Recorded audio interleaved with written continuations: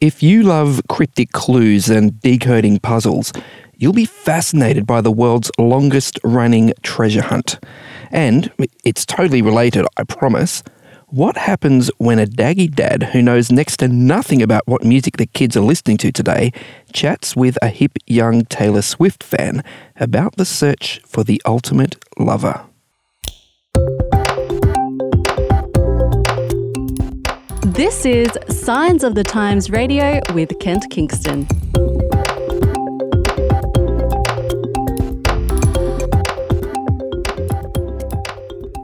Hey, welcome to the show for this week. And I have with me here in the studio, fresh from the crispy Blue Mountains, Kira-Leigh Josey. How are you, Kira? I'm well. How are you? Oh, am I allowed to call you Kira or does it have to be Kira-Leigh? It's okay. It's okay. It can be Kira. It can be Kira. Yeah. I'm sensing a bit of resistance here. I'll try to stick with Kira-Leigh. Thanks. Okay. That's fine. Now, Kira-Leigh, you wrote an article for us in Signs of the Times for this month, for October, which is great. Mm-hmm. Thank you. I appreciate that very much. Before we go any further, apart from writing awesome articles for Signs magazine, what else do you do with your life? Yeah. Just to get to know you. Yeah, so I'm a part-time high school teacher. I teach in religious studies, Mm-hmm. and as well as that, I'm also finishing off my last year of my education degree. Okay. So you just couldn't wait to get to the end of your degree, just straight into the teaching, huh? Well, I'm actually leaving teaching next year, so Oh wow, okay. yeah, a little bit of a joke I'm playing on everyone and myself. I'm actually going to be pursuing studying theology instead. Oh wow, okay. So this Bible teaching thing has got you really interested in the Bible and learning more about God, and you're thinking, actually, I want to pursue that. Yeah, that's it. Wow. Okay. Well, I reckon the sort of principles you're learning in your teaching degree will definitely come in handy, in theology, because often what you're doing is explaining sometimes difficult or sometimes complicated sort of issues to people, which is teaching basically. Yeah, that's it. Yeah, my favorite sort of sermon or Bible study is a very, teaching oriented one. So yeah, it'd be a good crossover. Will you get some sort of credit for subjects you've already done? No, I won't get any. Oh, really? It's actually tragic. So you got to do 4 full years all over again? That's it. Oh, well, no, because I'm currently at undergraduate level, so I'll graduate at the end of this year. Oh, yeah. And then I'm doing the graduate diploma? The post. Yeah. Yeah, okay. Yeah. The graduate diploma in theology and ministry. 2 years. 2 years. Yeah. With no credits. 2 years. Well, you've sort of got 2 years of credits in some ways for... Yeah. Yeah. Well, look, wow, that's fascinating. Okay. Well, what else is fascinating about you, I think anyway, is that you chose to pretty much kick off your article and talk in great detail about one of the world's best-selling pop musicians right now, and that is the one and only Miss Taylor Swift. Yep. So are you a fan, Kira-Leigh? Am I a fan? Yes. Yes. Yeah, I think that's the best way to describe it. But okay. How passionate I am about that depends on who I'm with. Oh, okay. So I was introduced to a new word reading your article, and that is Swiftie. So apparently, like when my dad said Swiftie, like if you pulled a bit of a Swiftie, that means you'd be a bit tricky. Yep. But a Swiftie is also a fan of Taylor Swift. Do you consider yourself a Swiftie? Ooh, I would say in a way. Okay. In a way, but definitely I've fallen off the wagon as I've got a bit older. So maybe you're on the fringes of Swiftydom. I think so. You know what's actually funny though? It's its own language among me and my friends. Mm-hmm. I have 2 friends who communicate exclusively in what they call Swifts. So they're just Taylor Swift GIFs that they send to each other through Messenger. Oh, far and that's the only way they talk. So, it's definitely a big part of my life. There you go. So, I mean, I have to admit, well, tell me one Taylor Swift song that I would probably know. Oh, like the really, really, really, really popular one that, come on, everyone knows that one. Just to check to see if I can connect with you at all on this, because, I'm the opposite of a Swiftie, whatever that is. Oh. Yeah, let me just think. It depends on what era you're going for. Well, any era. Her most popular famous song ever. Okay, probably that "Look What You Made Me Do" song. I've heard the title. Yeah. Can you hum a line or two for me? Unfortunately, I don't sing in order to save those around me. But All right. but I wish I could. But that's in that music video. She says, the old Taylor Swift's dead. Oh, right. So that's her being very edgy and very Right. Yeah, we don't talk about the Reputation era in her albums. But Oh, okay. So, look, I did do a quick crash course in Wikipedia. Right. And I have heard Taylor Swift songs. I mean, I have to admit they're so unmemorable to me that I cannot remember any of them. But I remember that when I heard, Taylor Swift, she's this huge pop princess. And when I had a listen, I thought, she's country.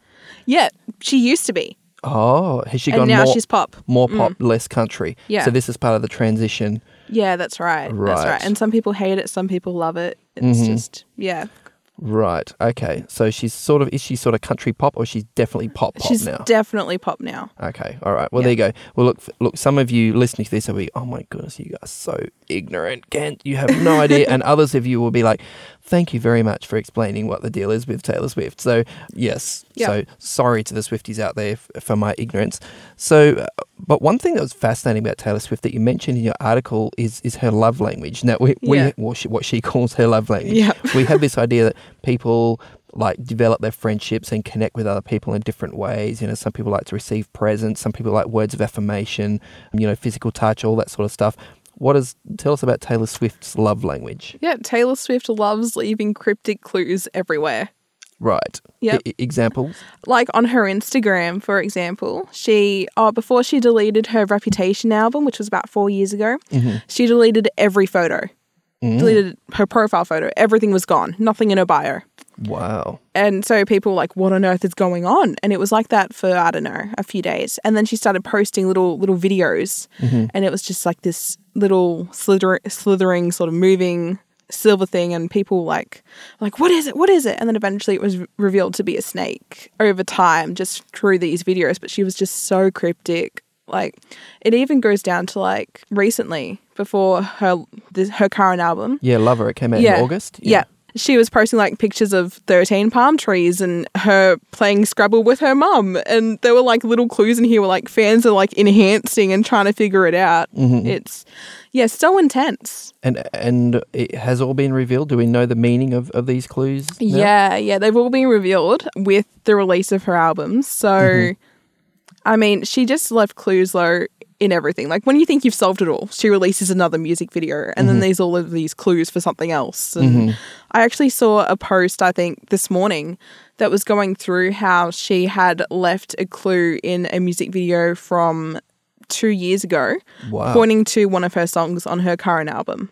Oh. And it's just how does she plan? How does she plan that? It's insane. All connected. Exactly. Wow. And is this the sort of thing that you're into generally in real life? Do you like clues and puzzles and treasure hunts and that sort of thing? See, I like to think I do, but I get frustrated really quick. So, or do you just like watching Nicolas Cage movies where he's, going through dungeons and tunnels and finding the answers to problems? I think I'm thinking, was it Treasure Hunter? National Treasure? National Is Treasure. That it? Yeah, I've never seen it. Oh, okay. But, generally I get really bored really quick. Oh, okay. But this is the type of thing where whenever anything comes out from her, me and my friend will message each other, but we're not doing the clue finding ourselves. We go and find articles from other people who found the clues. Right. Yeah, so we're sort of lazy. Oh, okay. But we put it together. but obviously you find the whole thing fascinating. The fact she's doing this. She leaves it there. It's so well planned. Okay, so, all right, high school religion teacher, Taylor Swift fan, starts putting it together and says, you know what, in the Bible, there's a bunch of cryptic, or not so cryptic clues, as you point out. Talk us through that and how you sort of made this connection in your head. Right. So I was teaching year 9 about what we call messianic prophecies. So just prophecies in the Old Testament that point to Jesus in the New Testament. Yeah. So messianic being the Messiah. So Jesus, the Messiah who is coming. Yeah. Okay. Yeah. And so I was teaching them about all that and I was like, wow, these are so cool because there are so many of them. And I teaching them was just finding out about more and more. And I was like, these are crazy specific. And I guess we'll get into some later on. Yeah. And I just thought it was so cool. And then I also work with one of my friends and we work on, producing articles and different content. A joke we've had going is that I won't be able to ever, integrate anything that, I really love, like pop culture wise, into my articles or anything that I write, just because they're so funny. Like, if you know the Broadway musical Hamilton. No. Okay, so that's a very famous musical and something that I'm working on integrating. And Taylor Swift, basically I always said I'm going to get Hamilton and I'm going to get Taylor Swift into an article somewhere. And, they'd always laugh at me. Yep. And then suddenly, well, a while ago, I was just in bed going to sleep. And then this idea just popped into my head. Yep. I was like, Taylor Swift will use clues. Wow, all of the Old Testament are like little clues pointing to Jesus. This is pretty cool. And then it came together and I was like, this is amazing. So. Okay, all right. So I guess the obvious question is, how have your religion classes in high school sort of taken to your... have you made this comparison to them in class? Hey, you guys like Taylor Swift, like the clues. How about these clues in the Bible? Have you made that connection? No, with I them? haven't. Oh, you haven't? And now I'm thinking maybe I should. But this is the obvious audience. you're right. You totally should. Although, see, it's sort of cool not to like Taylor Swift among kids that age. Right. Yeah, for a lot of them. So right. It's one of these love-hate things like Justin Bieber like 10 years ago sort of thing. Yeah. And they think Miss Josey's already lame enough. So we'll see. Maybe I'll slip it in the last term. Okay, fair enough. All right, so let's have a look at the Bible, and love you to give us some examples, or so we can discuss these together, of some of these clues that you say are in the Bible, because obviously the thing about cryptic clues is that they're actually quite hard to interpret and they can mean a whole bunch of different things.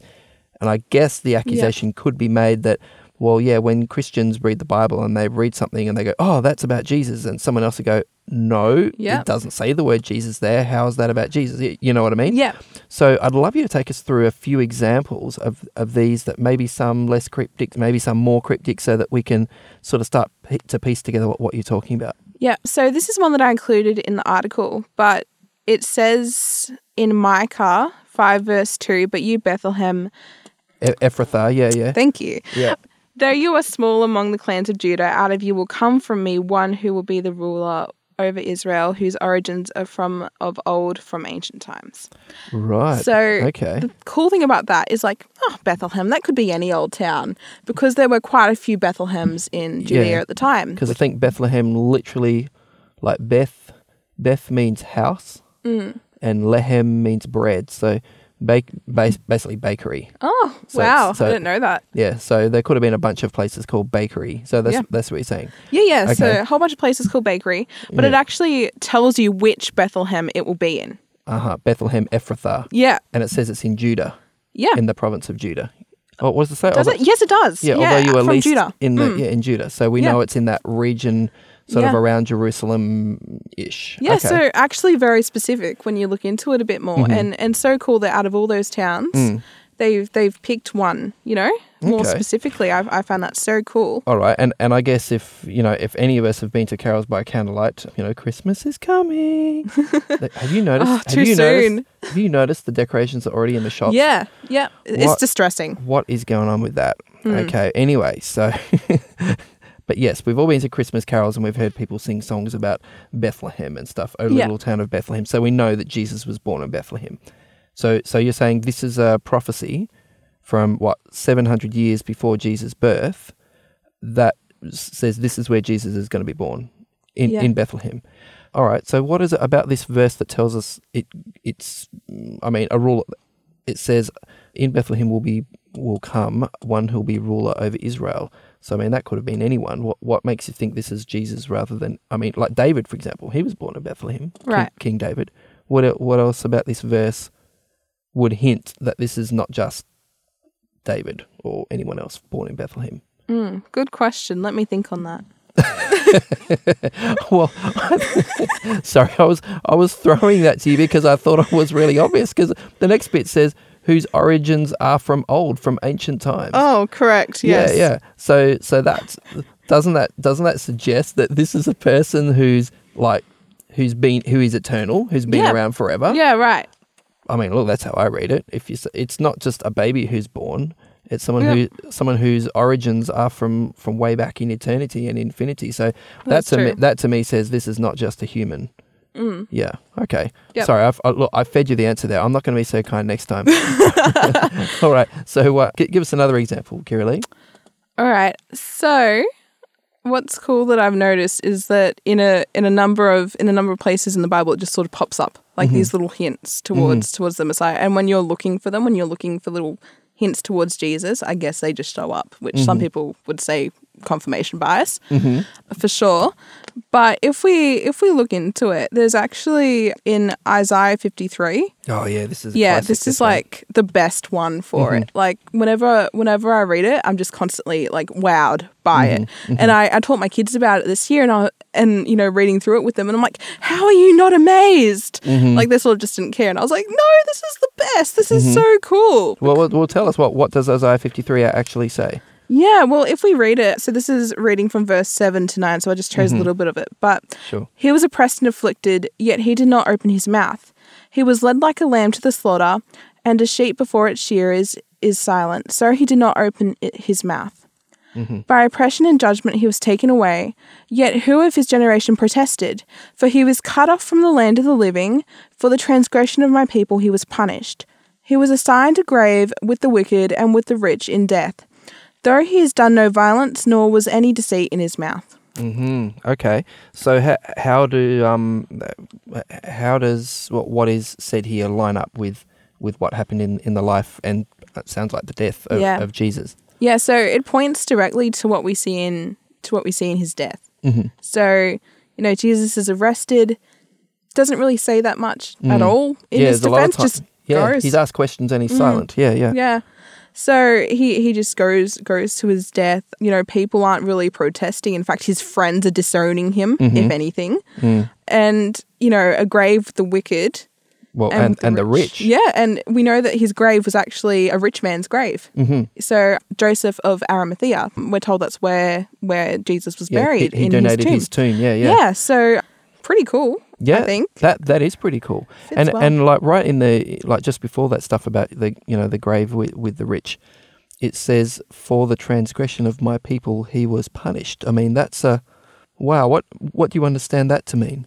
Yeah, well, I'm just thinking transgression.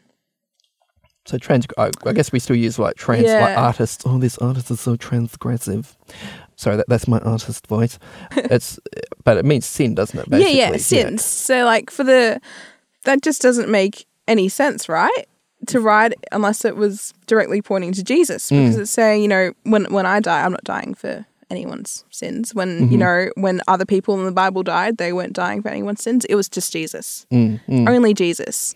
Yeah. And to write that in Isaiah, which was, you know, quite a while before Jesus was born. Yeah, like a couple of hundred years at least, I think, So a long time before Jesus was born. And he's writing that, you know, someone's dying for the transgressions of the people. He's dying and he's silent. And it even describes him like as a lamb to the slaughter. And I guess for a Jewish reader, they'd be thinking of the sacrificial lamb because they actually did, like if they'd done something wrong, if they'd done a sin, they would bring a lamb to the temple. That lamb would be sacrificed and slaughtered for their sins. Right. So this idea of transfer of sins, you know, onto a lamb would have been familiar to a Jewish readership.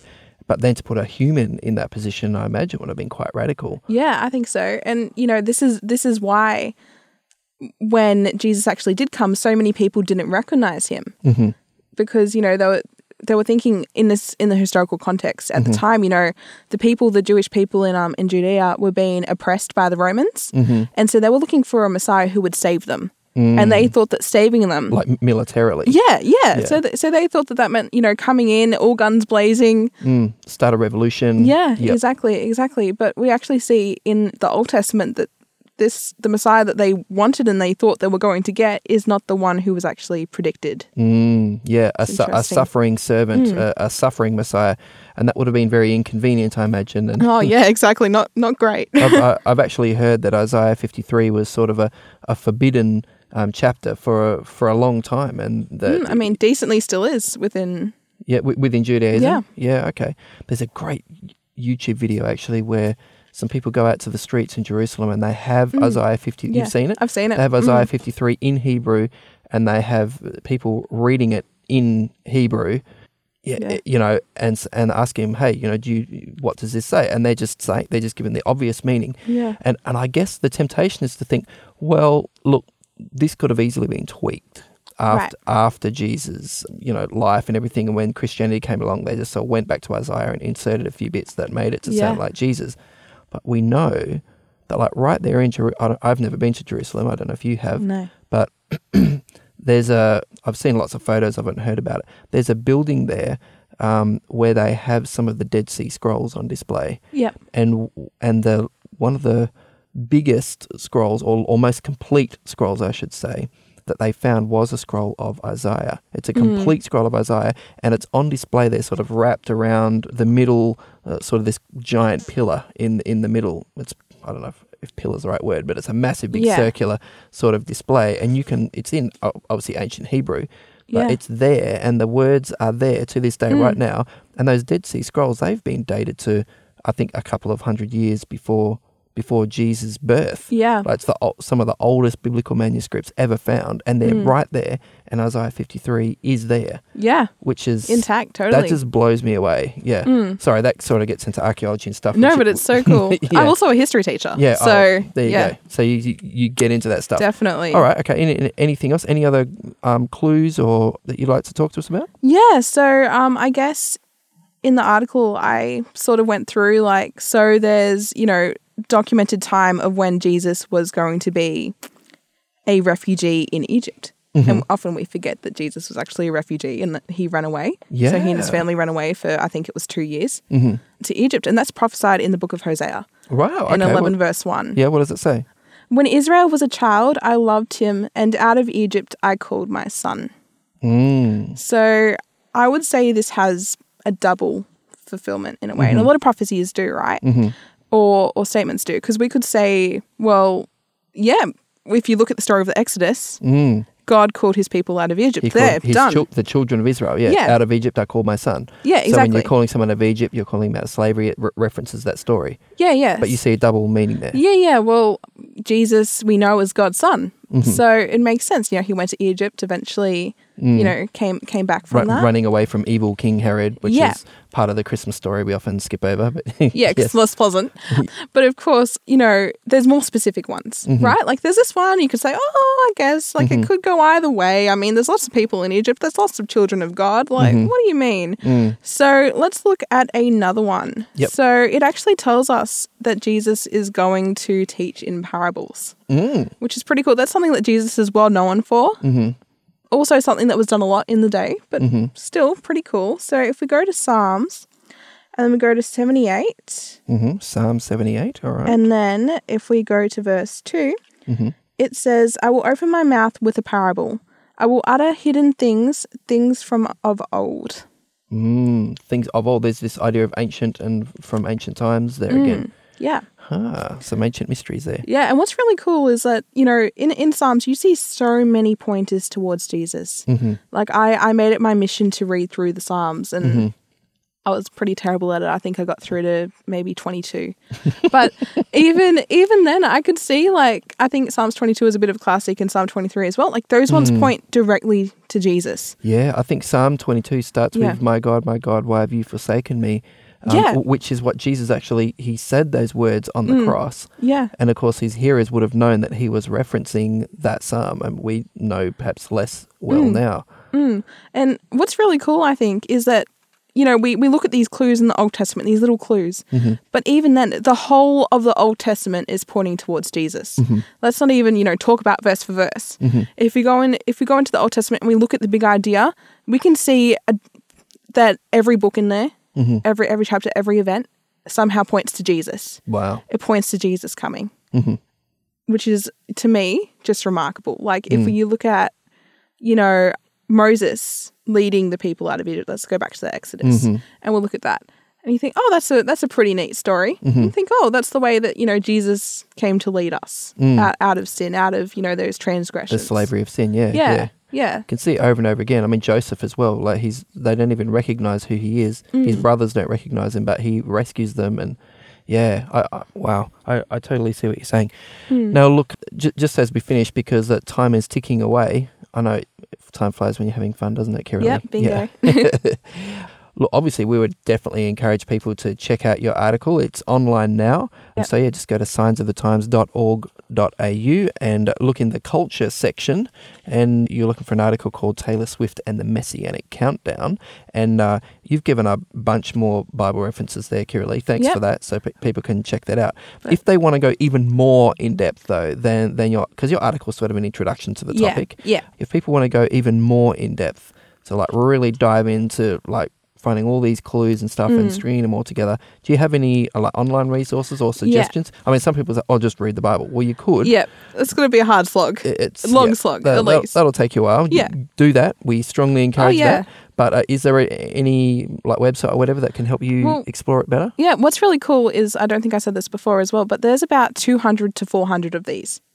Of these little prophecies. Wow, through the Bible. Yeah, all through the Bible. And what's really cool is that there's a number of websites like Jews for Jesus is quite good for this. Yeah, we've interviewed Bob Mendelsohn actually, who's awesome. Who heads that up in Australia down at Bondi Junction. Yeah. G'day Bob, if you're listening. Yeah. Yep. So they're really cool as well. They have a website on there. They have the Old Testament prophecy, so they have the reference for that, and then they have the New Testament fulfillment as well. Right, so they match it up. Yeah. Wow. So it's not just them saying like, oh, in the Old Testament says this and Jesus did this without any references. No, you can go and fact check it yourself and, make up your own mind for what you think. Okay, there you go. And these are like Jewish people, and a number of them speak Hebrew and stuff, so yeah, they're unlikely to be coming up with wild theories there. Yeah. They know their stuff.